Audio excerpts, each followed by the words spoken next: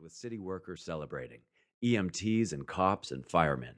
The anniversary of the World Trade Center attacks always brought the FDNY and their fans out in mobs, for better or worse. But tonight was 10 years since the towers had fallen. People weren't as somber as they had been when the wounds were fresh. Griff watched the two mismatched men more closely. Drug dealer? Loan shark? The bald guy wore a suit, not cheap, and he felt like Manhattan. Older, taller, but outclassed in any fight that the little hombre was bringing. Shit. Baldy was smiling while he talked calmly to the younger guy. The Latino gripped his beer too tight, ready to butt heads, eyes threatening anyone nearby. He wanted to go to jail for a drunk and disorderly. Griff pushed away from the bar, squaring his brawny shoulders so he could plow through the crowd. A frizzy blonde humphed at him. Out of the corner of his eye, he saw Dante's dark head turning as he broke off singing with the others. "Hey, gee, where's the fire?" Dante laughed. But Griff shook his head. He only had a couple seconds to cross the room. A couple folks said his name or thumped his cannonball shoulders as he passed, and he nodded hello without taking his eyes off the brawl about to erupt. He could hear them now, the bald guy's smooth accent as he tried to pacify the kid. Polish? No, Russian. Maybe Mr. Clean was the lady's ex or something. A player trying to make her? A pimp? But why call him a faggot anyways? Maybe he'd groped the boyfriend accidentally on purpose? The body language wasn't right, but you never knew with Russians. Finally, the little Puerto Rican snapped. Shaved Hedovich realized what was coming but had no exit available. They were crowded on all sides. Griff moved faster, pushing patrons out of his way. The Latino raised the bottle in his hand, and Griff could see his whole night off turning to shit in 2 seconds. September 11th spent talking to cops until 3 in the morning.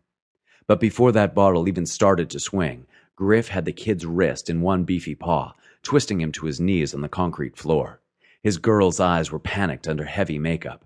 The crowd around them pulled back, rubbernecking. "Medicam!" His thin, tan arm twisted in Griff's hard grip like a snake. Griff squeezed hard. "Drop it!" "It is fine. I am sorry." The Russian shook his shaved head, trying to let the guy off the hook, being polite. What had he done to this asshole?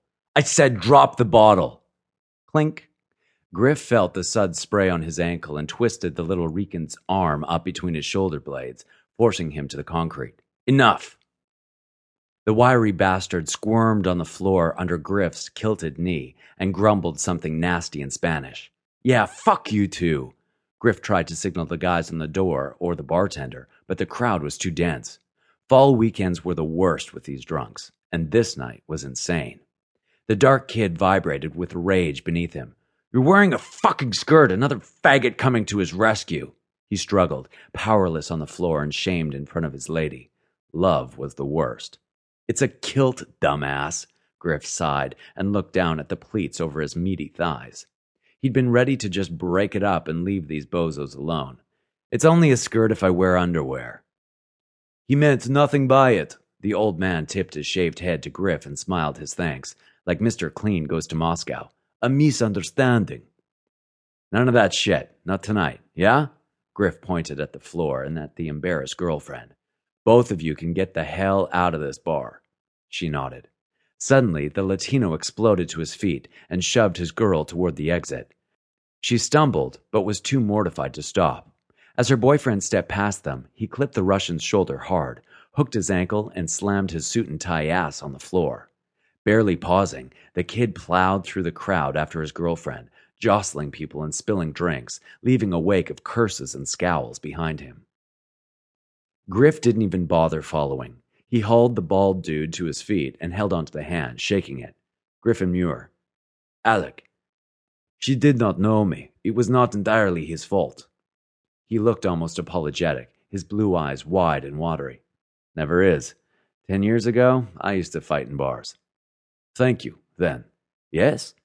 He did some work for me and tried to hide it from her. She wanted to watch a fight? Yeah. I used to be married to a girl like that. He's got lousy taste in women. Eventually, you lose the taste." Dean Martin was done, and the firefighter chorus had netted a boatload of groupies. By the time Griff made it back to his drink, Dante had swiped it, greeting him with fake applause. Black hair, black eyes, pirate smile.